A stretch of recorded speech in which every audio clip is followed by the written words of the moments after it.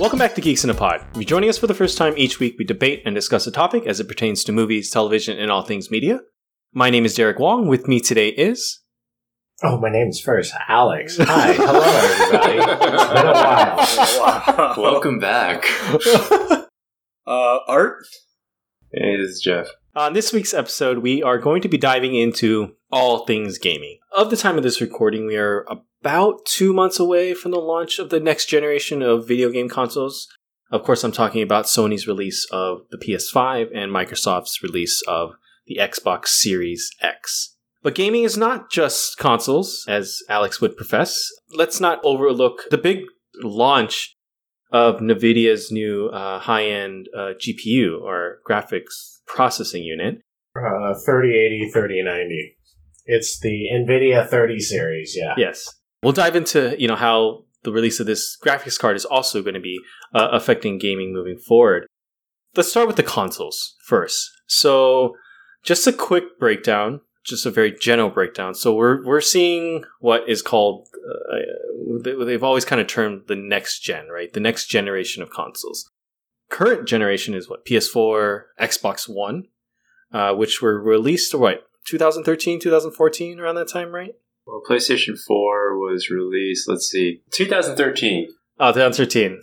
So, is there a way to describe what is the biggest difference between, I guess, current gen and what is going to be the next gen with the PS5 and the Xbox Series X? Is it really just graphics? I think what it boils down to is what the main target audience has these days, and that's the advent of 4K television. I feel these days 4K TVs, they've gotten so cheap. You always hear those quote unquote deals that you always see for these discount 4K TVs for like $100, $200 that are like 50 inches large or something like that. So this next generation, I believe, is just targeting those people with the updated monitors. Because previously, when the PS4 and Xbox One launched, the highest resolution most people were playing on their TVs were with 1080p, at the highest mix of 1080p and 720p. It wasn't until even just midway through this current generation that Sony, Microsoft, they saw that, there's a lot of people that want 4K because everyone has a 4K TV. And that's when we had that mid-series refresh with the PS4 Pro as well as the Xbox One X, I believe, the updated version for it. The Pro and the Pro versions for those current gens that supposedly can handle 4K. And it's been, I want to say almost half the generation with that.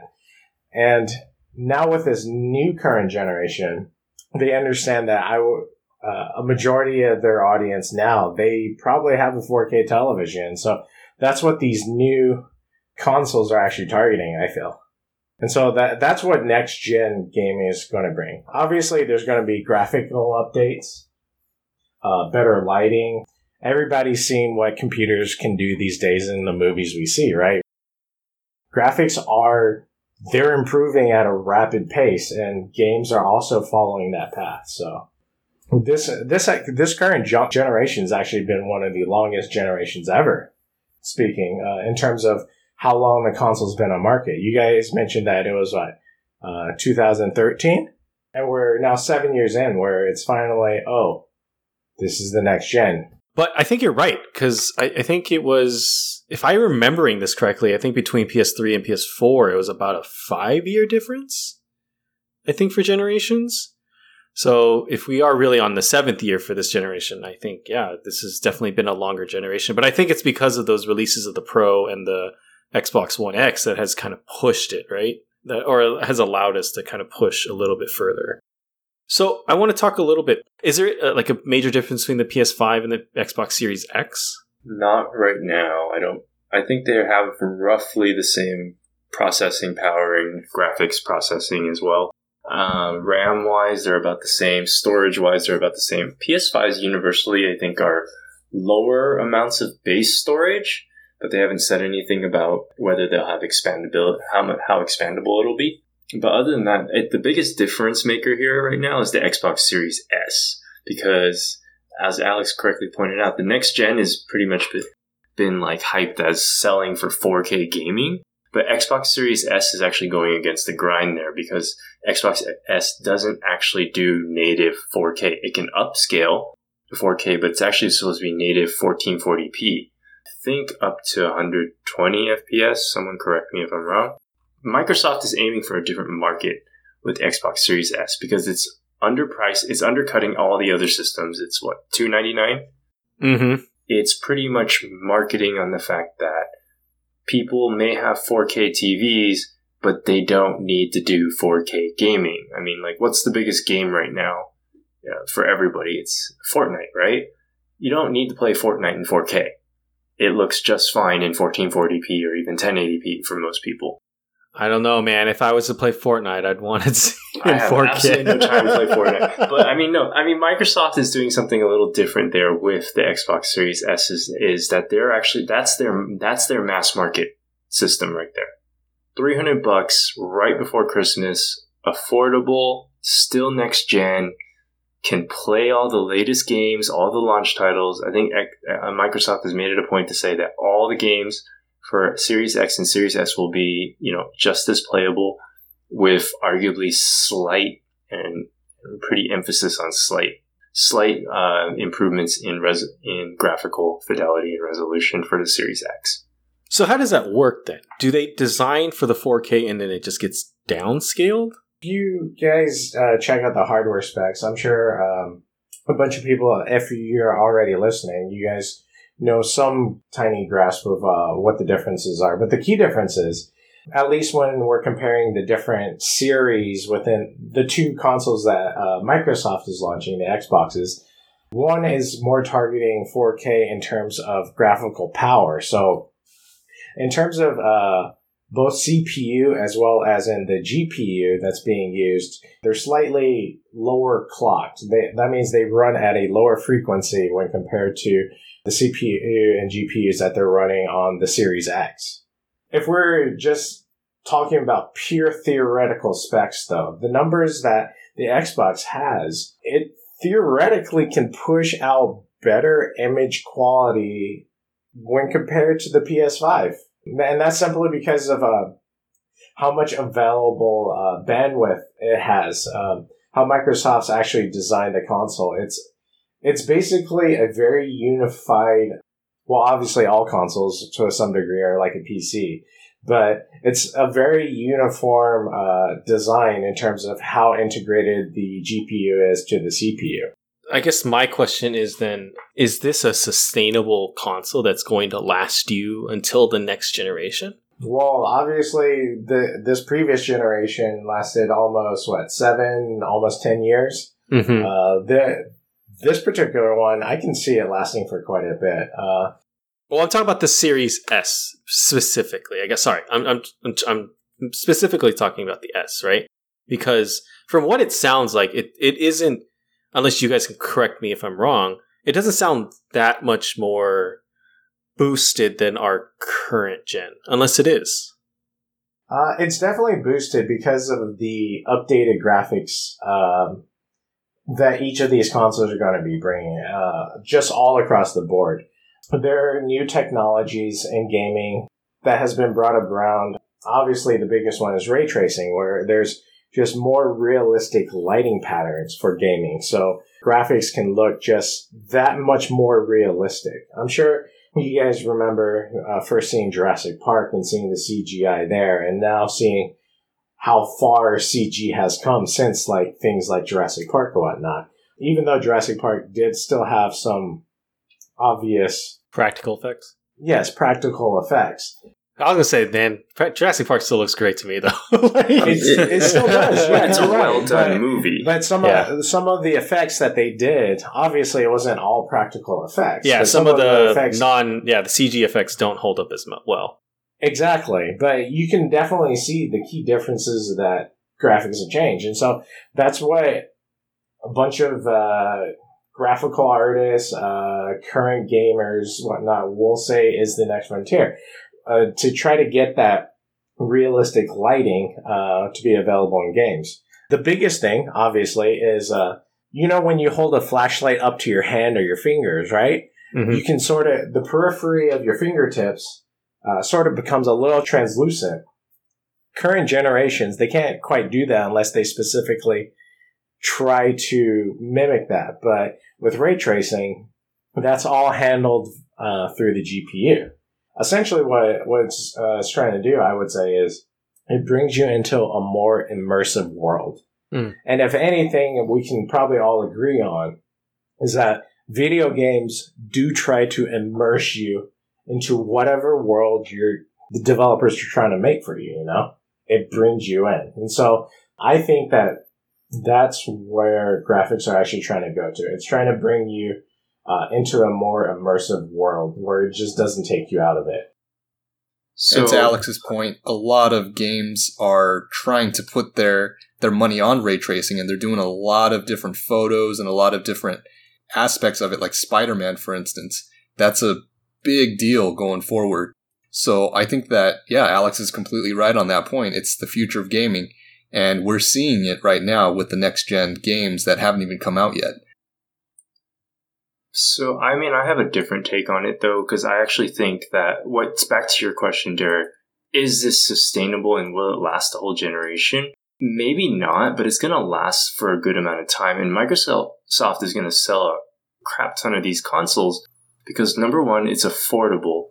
Number two, it still brings on all the most of the features that we were looking for, ray tracing and all that, just at a slightly lower resolution, which even if you have a 4K TV, I don't think most people are going to fully appreciate like the exact little nitty-gritty details as much. But one thing they will appreciate and that they're definitely targeting is up to 120 frames per second.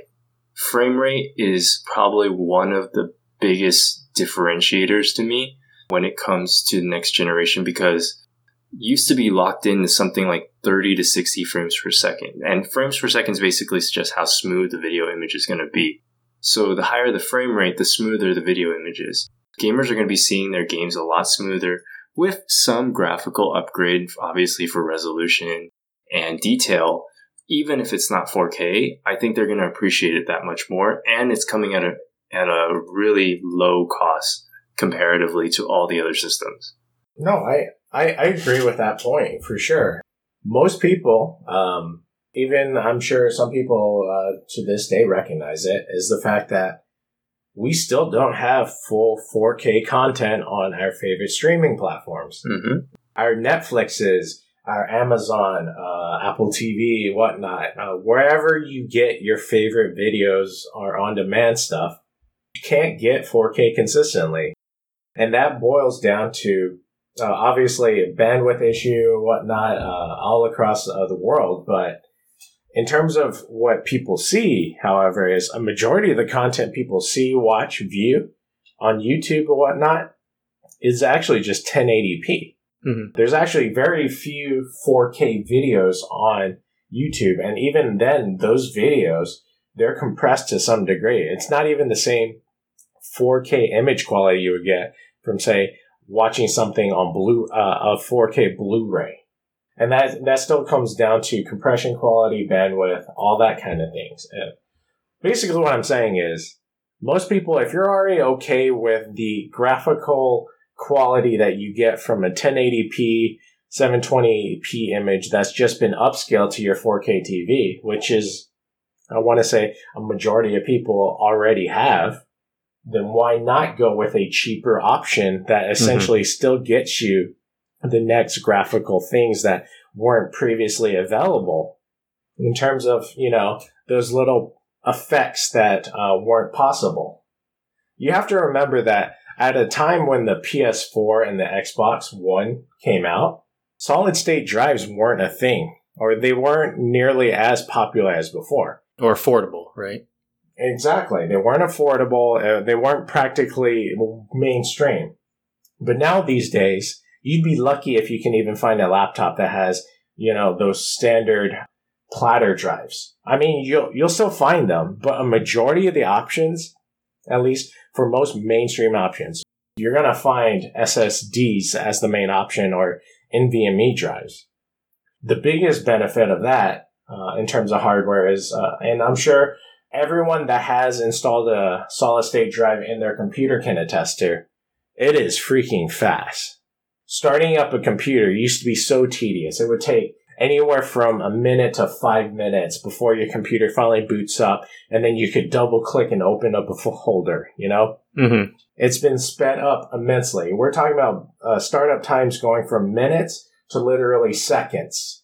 We're talking about being able to open up a single Word document that used to take almost like half a minute to fully open the program, open the file, to now opening it up. Oh, if it takes longer than 10 seconds, I get slightly annoyed. Yeah. The expectations and the level of performance expectations that end users have these days is fast, fast, fast. It needs that speed. And so that's what this next generation is also bringing. You know, it's bringing that we are now designing content that's built for speed.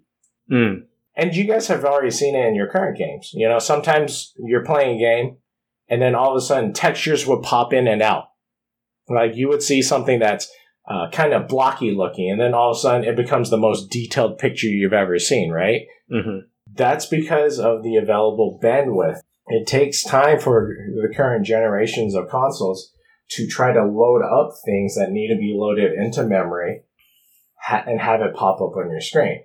So you're saying with this new generation, it's going to be much faster to do that?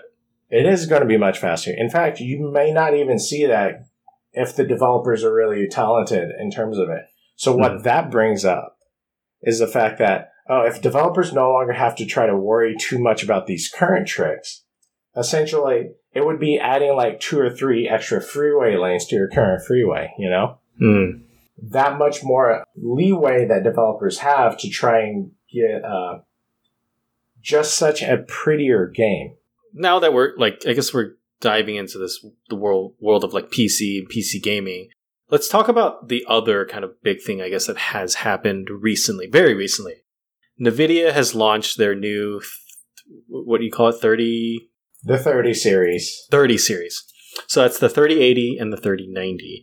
So this is their new GPUs, their graphics processing units. I mean, we've talked a little bit about this off air, but I think a lot of people are of the opinion, or some people are of the opinion, that this is not coincidental, right? That this was launched very close to the launch, or even before the launch of a new generation of video game consoles. I'm of the camp that it's not coincidental. You know, the announcement that NVIDIA had, as well as the release time, literally was the same day that, you know, PS5 pre-orders, as well as the following week after Xbox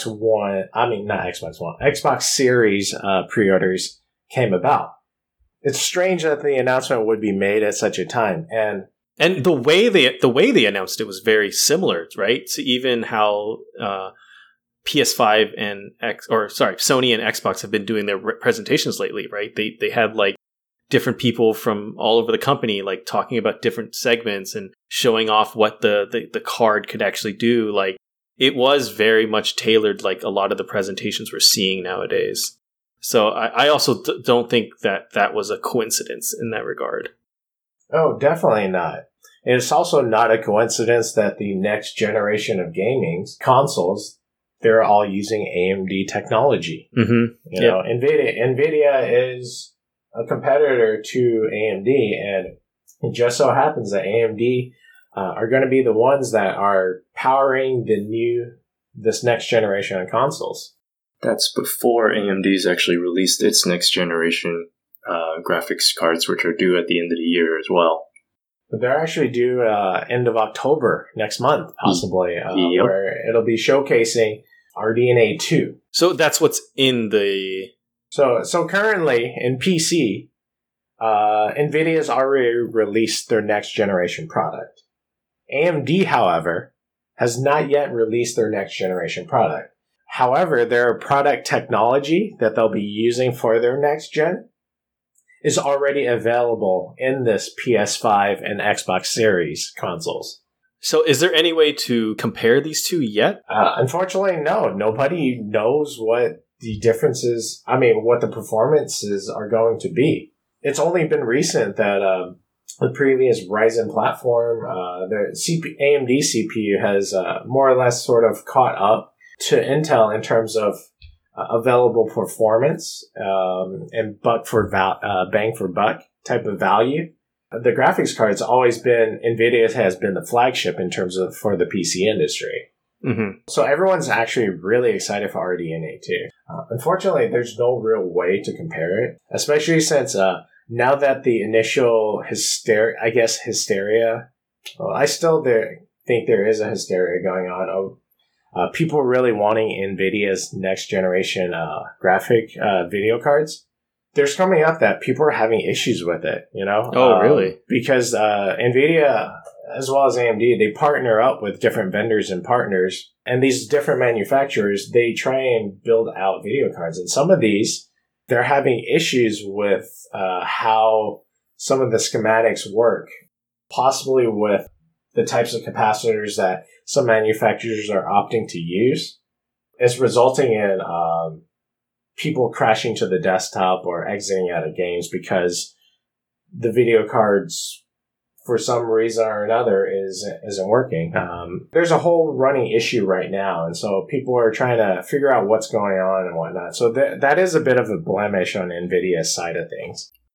Back to your original question, Derek, though, this has been long-standing because AMD has traditionally been the graphics card makers for the major consoles, PS4 or the PlayStation and the Xbox Series. So NVIDIA's release of their graphics card is trying to show them that, hey, not only are we the flagship PC maker, we also make the best cards as well. So this is every year AMD is trying to take an opportunity to try to surpass them on the PC space, but so far they still own the console space, and that's, most people don't really think about that because you just think you're getting a PlayStation 4. Mm-hmm. From the computer perspective, this is pretty much posturing for them.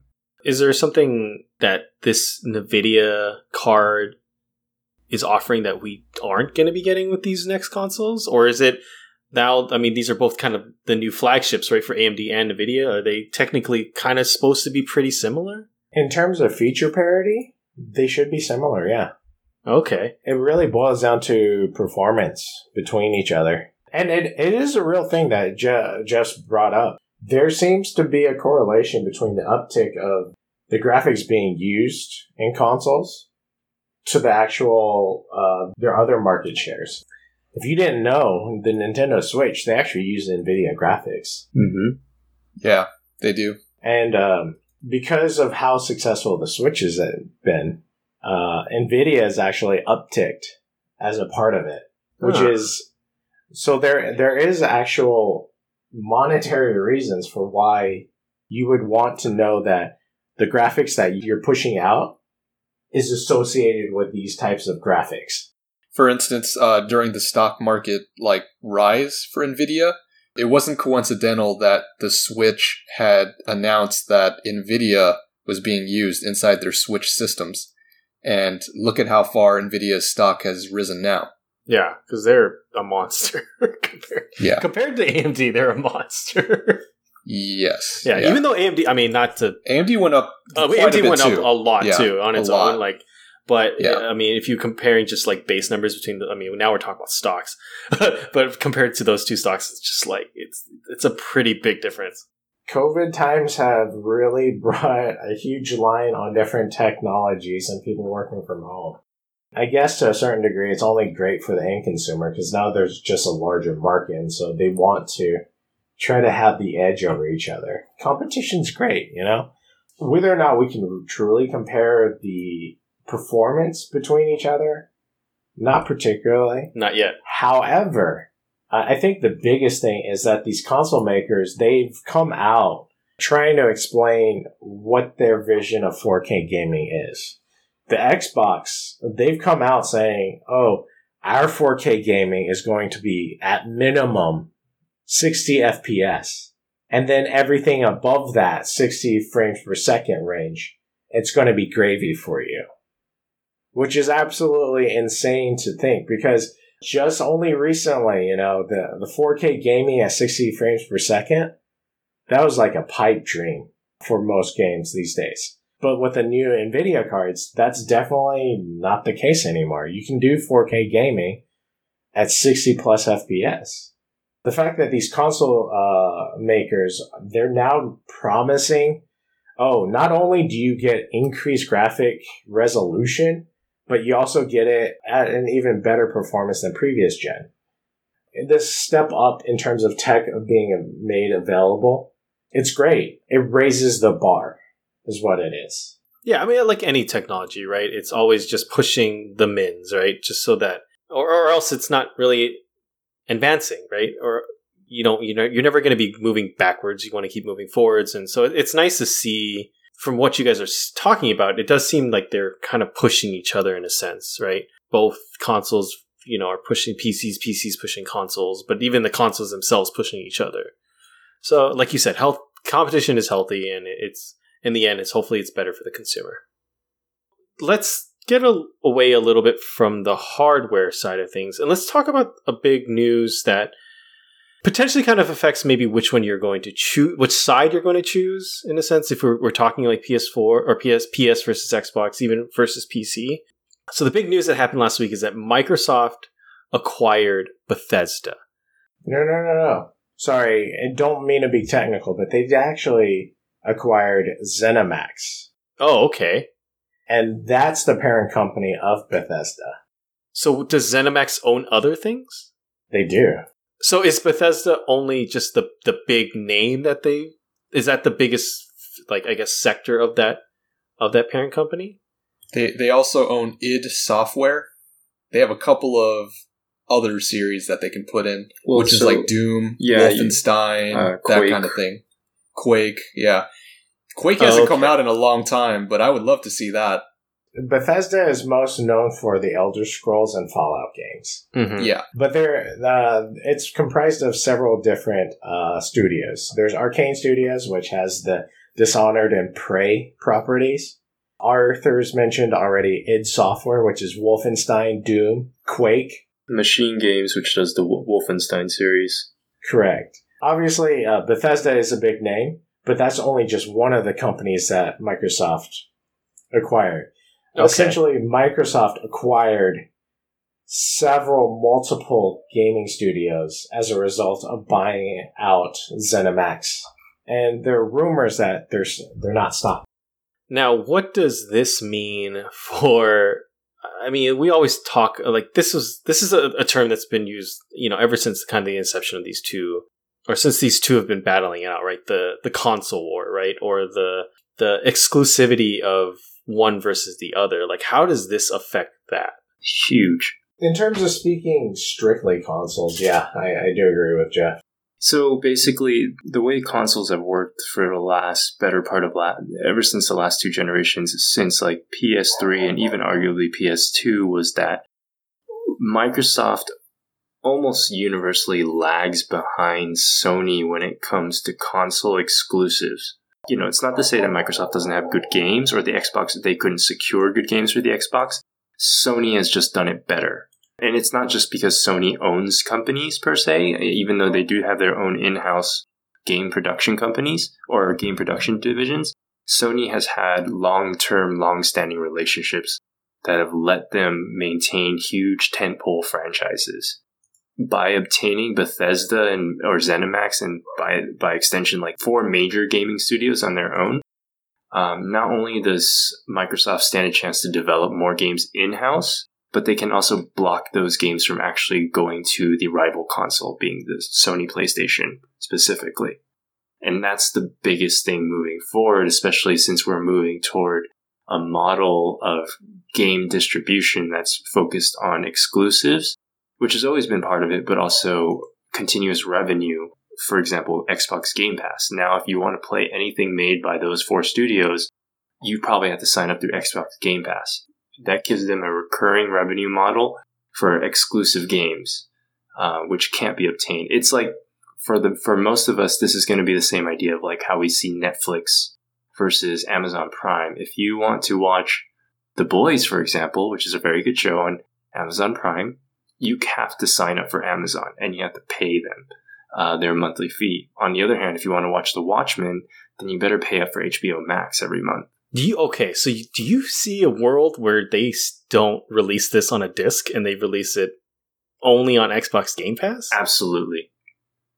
That's scary. I honestly think by the next generation, it's going to happen. You actually have to take a look at how Microsoft's been doing it. Their strategy for this next generation, I feel, no longer trying to directly compete with Sony. Instead, I think what Microsoft's trying to do, and it's a reflection of their current CEO, Satya Nadella, I think, where he's a SaaS guy. And if you guys don't know, it's a services as a subscription type of model where we provide you something and you subscribe to it, you know? And so I believe what this deal does is it's a reflection and an okay by him that he sees the Xbox gaming division as possibly viable because there is there could be a sustainable revenue, as evidenced by the Xbox Game Pass coming out. It's honestly a really interesting stance that Microsoft's doing because $7.5 billion, that's not necessarily cheap per se, but it does mean Microsoft's actually now allocating things more to their game division. It used to be that I believe the previous heads of the Xbox division, there would be multiple executives that they'd have to report to before they would even reach the CEO. That's no longer the case for this generation moving forward. I believe Phil Schiller, he's now directly reporting to Satya. He's the Kevin Feige of Xbox.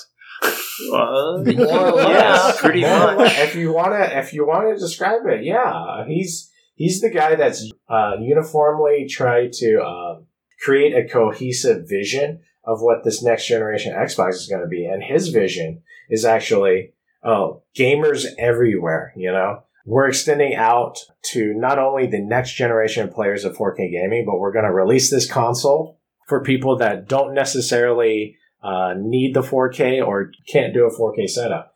But not only with that, with Xbox Game Pass, you can also play it on your computer if you don't have an Xbox. Or on your phone. Oh, right. Their streaming service. He's basically saying, hey, it's okay. You don't necessarily have to buy the Xbox from us, but we want you to be in the Xbox realm. Yes, we still want you to give Xbox your money, but not necessarily, it doesn't have to be in the hardware version of that, right? Exactly. And truthfully, it's working because Xbox Game Pass right now, I think, is pretty much universally considered one of the better gaming services right now compared to all the others. And they have all their faults, but Xbox Game Pass is probably the most well-developed, stable looking forward right now. Yeah. Even interviews that I've had about the Game Pass, how people say, oh, that's just going to cut into revenue because then people are just going to subscribe to it and whatnot. That's actually not true. The way the Game Pass system is set up is that just like Netflix and whatnot, there's revolving titles. So what Microsoft has actually seen, and according to their interviews, they've actually seen that Xbox Game Pass subscribers, what they do is they try the games out, sort of like a fully interactive demo, and then depending on how much they enjoy the game, they actually go out and buy the game. So not only are they getting it, they're actually getting people buying additional software on top of it. Mm-hmm. Yeah, that's good. And I was gonna say we have a whole episode on this, right? We talked about streaming video game services, and we talked a little bit about how it did look like the Xbox Game Pass may be the future, right? Or maybe the most successful at the moment. And I think they are really banking on that, especially because, and I don't think PS or Sony doesn't have this kind of setup, but doesn't Xbox have a payment plan, right? Where you don't have to buy the console outright. You can buy the console with Xbox Game Pass in installments. So instead of paying, $600 or $500 upright, you're just paying like $50 or like $30 a month. And, eventually after 2 years of payments, you will pay off the console. But the stipulation is also you have to subscribe to Xbox Game Pass. Right. And that is smart. Very smart on their part. I think. Somewhere on Twitter, someone's going to say, like, so they're going to tweet, look at my brand new car, and it's going to be an Xbox, and it's going to be the Game Pass, because that's basically how it's doing it, right? You're doing installment payments now. Basically. Just like having like I said, it's a reflection of what the current Microsoft is. They're a subscription service. Yeah, software as a service. Yeah. They have their Office. They have their Azure servers. Everything's a subscription fee where they're going with. And the Xbox is simply just a reflection of what the current company is at, which, honestly, I'm really happy for. Because for the longest time, to a certain degree, there's been developer stories, people that work at Xbox about working under Microsoft and how it was seen as to a lesser degree, not a focus point of what keeps Microsoft profitable. And that seems to be changing to some degree, at least with this next generation. I'm only looking forward to it because the bigger the audience can get for gamers, the better it'll be for all gamers, you know? Yeah, and like you were saying, how it's a lot kind of like Netflix, where they kind of rotate in titles, rotate out titles, that kind of thing. Netflix, what they do is they use data analytics in order to try to figure out what you like and what people mostly like. And basically, they try to get a gauge of what's going to do well, what's popular, what's trending. And since it's all in-house data, they have the power to do that. It's not as clunky as it was in the past, where you have to take inventory, you have to see which stores sold which game, then you have to kind of account for that. How much did it make domestically? How much did it make internationally, right? Now that it's all in-house, all that data is there, you can use data analytics to basically scour that data, to farm it, and to figure out, what do you think is going to do well? What do our gamers like? And it's going to be in real time. And that really is the future. See, that brings, I mean, this is a whole other discussion. I was about to say. But it is. It brings this because Netflix already does it, right? Yes, they do. That's where a lot of their original content is going, right? It's like, yes. Well, you like to watch Great British Bake Off? We are just going to make a bunch of shows just like that to get you to want to keep our service. Like, this goes into a topic like, well, is it going to hurt the indie market, right? Where like Xbox has the power to like see what you like, and then they'll just use the power of like Bethesda or the other companies that they bought to then make more and more of these games that they think that you like. Well, there's a reason why Nintendo has become essentially kind of the indie platform darling of the last generation. They haven't executed yet an extreme recurring revenue gathering strategy or scheme, however you want to say it, like Microsoft has, and like honestly partially like PlayStation has moved towards.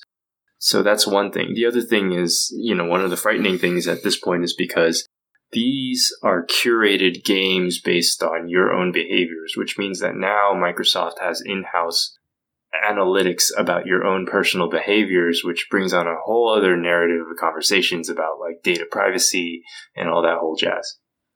Scary, but we're allowing them into our homes. Yeah, Skynet's telling you which games to play next. I feel like we haven't given much talk about what the launch titles are actually going to be. Yeah, we could talk a little bit about the games. But fully commit into jumping off on that end. Obviously, when we say that there's actually multiple different versions, for the PS5, we're just talking about the difference of a disk drive. Yeah. So just want to point that out there for people that are listening. Yeah, so there's a $4.99 version, which is basically like the bells and whistles. You'll get a disc drive, so you can actually put in a physical disc into this console. For $100 less, they're calling it the digital-only version, right? So it's a little bit slimmer. The design definitely changes, which I actually think looks better without the disc drive. You don't have a disc drive, so you don't buy physical media anymore. Everything you do is going to have to be downloaded or streamed on your console. Xbox, on the other hand, their two consoles are very different, and we've talked about that in length, right? The Series X versus the Series S, with the graphical changes and everything. But essentially, they're the same console. They do look different. but they both still have, I believe, the disk drive and everything. Yeah. Right. And speaking of the disk drives, one of the biggest key differentiators between the two is that Xbox has a strategy. Since they understand that digital only is probably the way to go, especially with Game Pass, downloading your games, whatnot, they have a system set up in place where you can hot swap hard drives to make it easier for you to expand moving forward. They've announced what it looks like. They've seen it in play. It's actually available. The big question mark with the PS5 is that Sony or nobody knows what the specs are going to be for that. People are worried that expanding your storage on the PS5 may result in possible degraded performance when compared to, say, what the Xbox Series can do. Right. Like you're saying they've thought of, or Xbox has thought of it. Well, Xbox has thought about it as long as you use their proprietary expansion. Of course. Which is about $200, I think, is what they're selling. Was what they're selling it for? Correct, but with how large games are getting these days and how ridiculously large one of the popular Modern Warfare is, yes, that game is stupid big. What is it? I will bring 80. It's like 80 something, right? No, it's about It's over 200 gigs for the. Yeah, on PC it's almost 200 gigabytes alone. Right. Oh, geez. So your average Xbox can only have essentially somewhere in the realm of 4 games at one time. Exactly. Yeah. So the current this next gen, right? They're all starting sort of about 1 terabyte, right? Wow. Now imagine if you have a 250 gig game downloaded on your console. That essentially means on the PlayStation it has 800 gigs roughly. That means you only get maybe one to 3 games installed before you start running out of space. Yeah. Same thing for the Xbox. They're slightly bigger, 1 terabyte. That still gets you about 4 or 5 games. The Series S is half that size, so that means you get like 1 or 2 games. If those games are like huge in terms of the installation. So, expandable storage might just become a thing moving forward, especially since digital distribution, especially when it comes to the consoles, they have direct access. We've already talked about analytics, It's the same thing for their storefronts. They want you to buy from them. Yep. Cuts out the middleman. It's all about the money by the end of the day. Obviously, hopefully there's more information about the PS5 SSD slot or whether or not the performance gains will be here, but we can only look so much in terms of the technical specs before, you just have to wait for reviews just to see whether or not it's there. And that just leads us into the games, Do the games look good enough for each one? Do they? I think I don't think there's a... I have to call out Capcom for the PS5 Devil May Cry 5 game that they're releasing. They were releasing this game with, I believe, some DLC and some updated graphical settings. But it's crazy because they... So, Jeff, it's a remake, right? Yeah. It is. It is. Or is it a literally a remake. Or is it a They're reboot? releasing it as a here's the thing. They're releasing it as a next-gen title, but this is obviously based off of content that was already released on the PC. Because Devil May Cry 5 released, I don't know how many years ago. And then only just sort of recently, Devil May Cry 5 came out on PC. And so now they're just repackaging that. This is like the next Skyrim, I swear. They're repackaging it for the PS5. And not only that, Capcom is not going to be making that content available for the PC. Huh. Which is honestly, at that point, that just tells you it's a cash grab. Their claim is that, PCs, blah, blah, blah, not quite up to what we need for the performance or changes that we're making, which is utter nonsense because if you take a look at these specs, it honestly just looks like a PC at this point. Mm. I mean, So it's basically an These adaptation next-gen consoles. is what it is. they're remaking Demon Souls for it too. Demon Souls has actually gotten that not Demon Souls, the original one, Dark Souls. The remake has actually there was an actual legitimate remake for that recently. And so they're just doing that same treatment for Demon's Souls, which just started. But the Devil May Cry 5 is such BS to me. DMC 5, I urge you not to buy from it because that is such a scummy practice by Capcom. I'm sorry, but like they've been doing it all this time with like their Street Fighter franchise. They're going the way of Konami, I feel, where they're taking their gamers' most beloved franchises and turning it into as much of a cash cow as they can, and then it's just going to be your next pachinko machine over in Japan somewhere. Didn't you see what happened with what's it called, Resident Evil? Like it's kind of the same thing too, right? Resident Evil started going back to its roots with the last game. Yeah, I'm sorry, I was talking about the movies. Oh, we're talking about video games. I'm just kidding. I'm not talking about movies. I know. I'm just kidding. I actually sort of enjoy the movie verse, so you're the only one. Yeah, I mean, the only thing I have to say about the video games is that the only one I'm slightly interested in, I mean, not slightly, I'm actually very interested in is Marvel's Spider-Man, Miles Morales.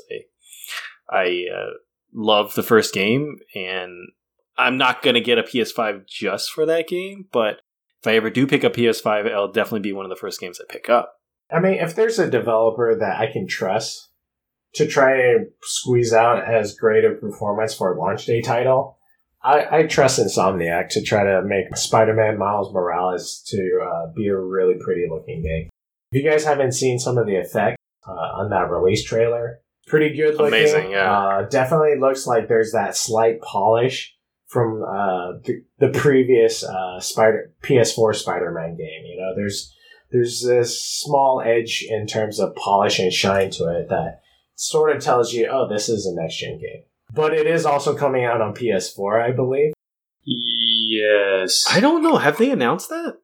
Actually, I don't know if it's coming out on PS4. The question was if they're also including a copy of the original Spider-Man game on the PS5, which they confirmed. No. It's PS4. It is there.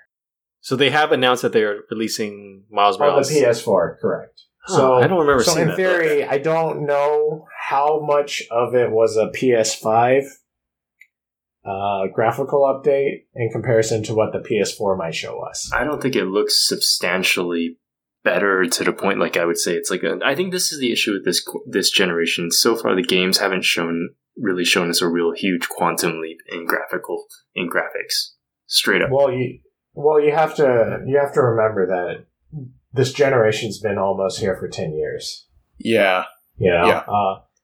It should have been updated again when the pro versions of all the PS4 and the Xbox did it, but they didn't release a new console. They decided, we're just going to slightly tweak it so that it'll run 4K and call it a game. Well, I guess to Jeff's point, I think what he's trying to say, or I don't know if this is what he's trying to say, but I remember when we went from PS3 to PS4 and the Xbox One, like, it looked amazing. It looked like there was this jump in graphics. But when I've watched some of these, these presentations or recently of the launch titles, that doesn't look that much better. Maybe it's just that's where graphics are and it's just hard to tell. But I don't get that. I urge you guys to look up the PS3 launch title games and take a look at it. PS3 or PS4? PS3 or 4. Or any of the previous generations. If you take a look at it, the actual gameplay, not the developer let me release it type of thing. The ones where your favorite YouTuber or Twitch streamer is actually playing it on. You'll see that there's a change between how those graphics looked when they first initially launched to how they look right now. So you're saying even though like the console hasn't changed, it always gets better. It always gets a lot better. Will get better. Launch titles aren't really worth. Launch titles it's hard to judge it based on that. But I guess what I'm saying is that I remember even the launch titles for PS4, or like watching the first couple games coming out for PS4 or Xbox, they look like a lot better than the old generation. Here's the thing, though. Let's take a look at all these launch titles that are actually coming out. Do any of them outside of the Spider-Man one jump out to you in terms of, this is what I can sort of expect it to be. This is next gen.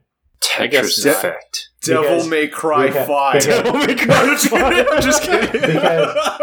Because look, here, let me just quickly go over it. Like Assassin's Creed Valhalla, right? That's going to be released on the PS4 and Xbox One. It's been in development for a bit. It's not just going to be a next-gen title only, you know? Then there are the other ones like Astro's Playroom or things like that. Nobody knows what it's actually going to end up looking like. Sackboy: A Big Adventure. I'm actually kind of interested in that, but I don't know if I would call the Little Big Planet franchise a graphical powerhouse in terms of what you expect the console can bring. Those threads, though. Those threads. So if I was to make a comment about what these launch titles mean, it means that I feel it's a bit weak, to be honest with you. I feel like that's the story every launch. I feel like I look back at like the PS4 launches titles and I was like, oh man, I would not have been excited about these either. Exactly. So So this first round, this holiday season, don't be in such a rush. I would say don't be in such a rush just to get the console launch. Wait until there's a couple more games left. I was going to say, are you going to even be able to get one? Because these both sold out within like seconds, and there is no guarantee they'll be back before the holidays. I've heard rumors that there might be a third wave of PS5 pre-orders coming out. So people, if you're listening and we get this podcast out on time, I hope that your F5 button is working well on your computer. You sure as heck should not be using your phone to try to pre-order. I can't wait to get Tetris Effect, though. Those blocks are so real. Yeah, see, exactly. The colors, dude. The colors. And the other thing, the launch titles on the Xbox Series X, a majority of them might already be available when it comes to the Game Pass, so you never know. Yeah, I mean, they say Gears Tactics is supposed to be straight onto Game Pass, right? Exactly. Yeah, so like that's another cool thing about Game Pass is that it used to be you'd have to wait a couple months, right, before it actually showed up on a streaming service, right?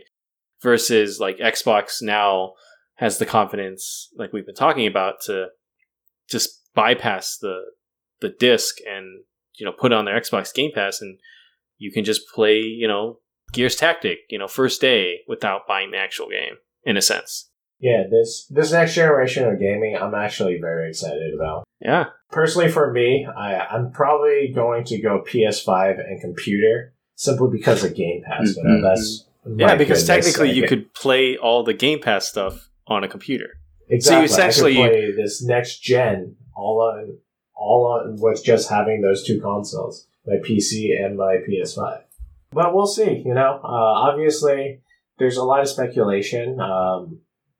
This is a huge deal, so Sony and Microsoft are keeping their performance as well as what you can really expect close to their chest up until the launch.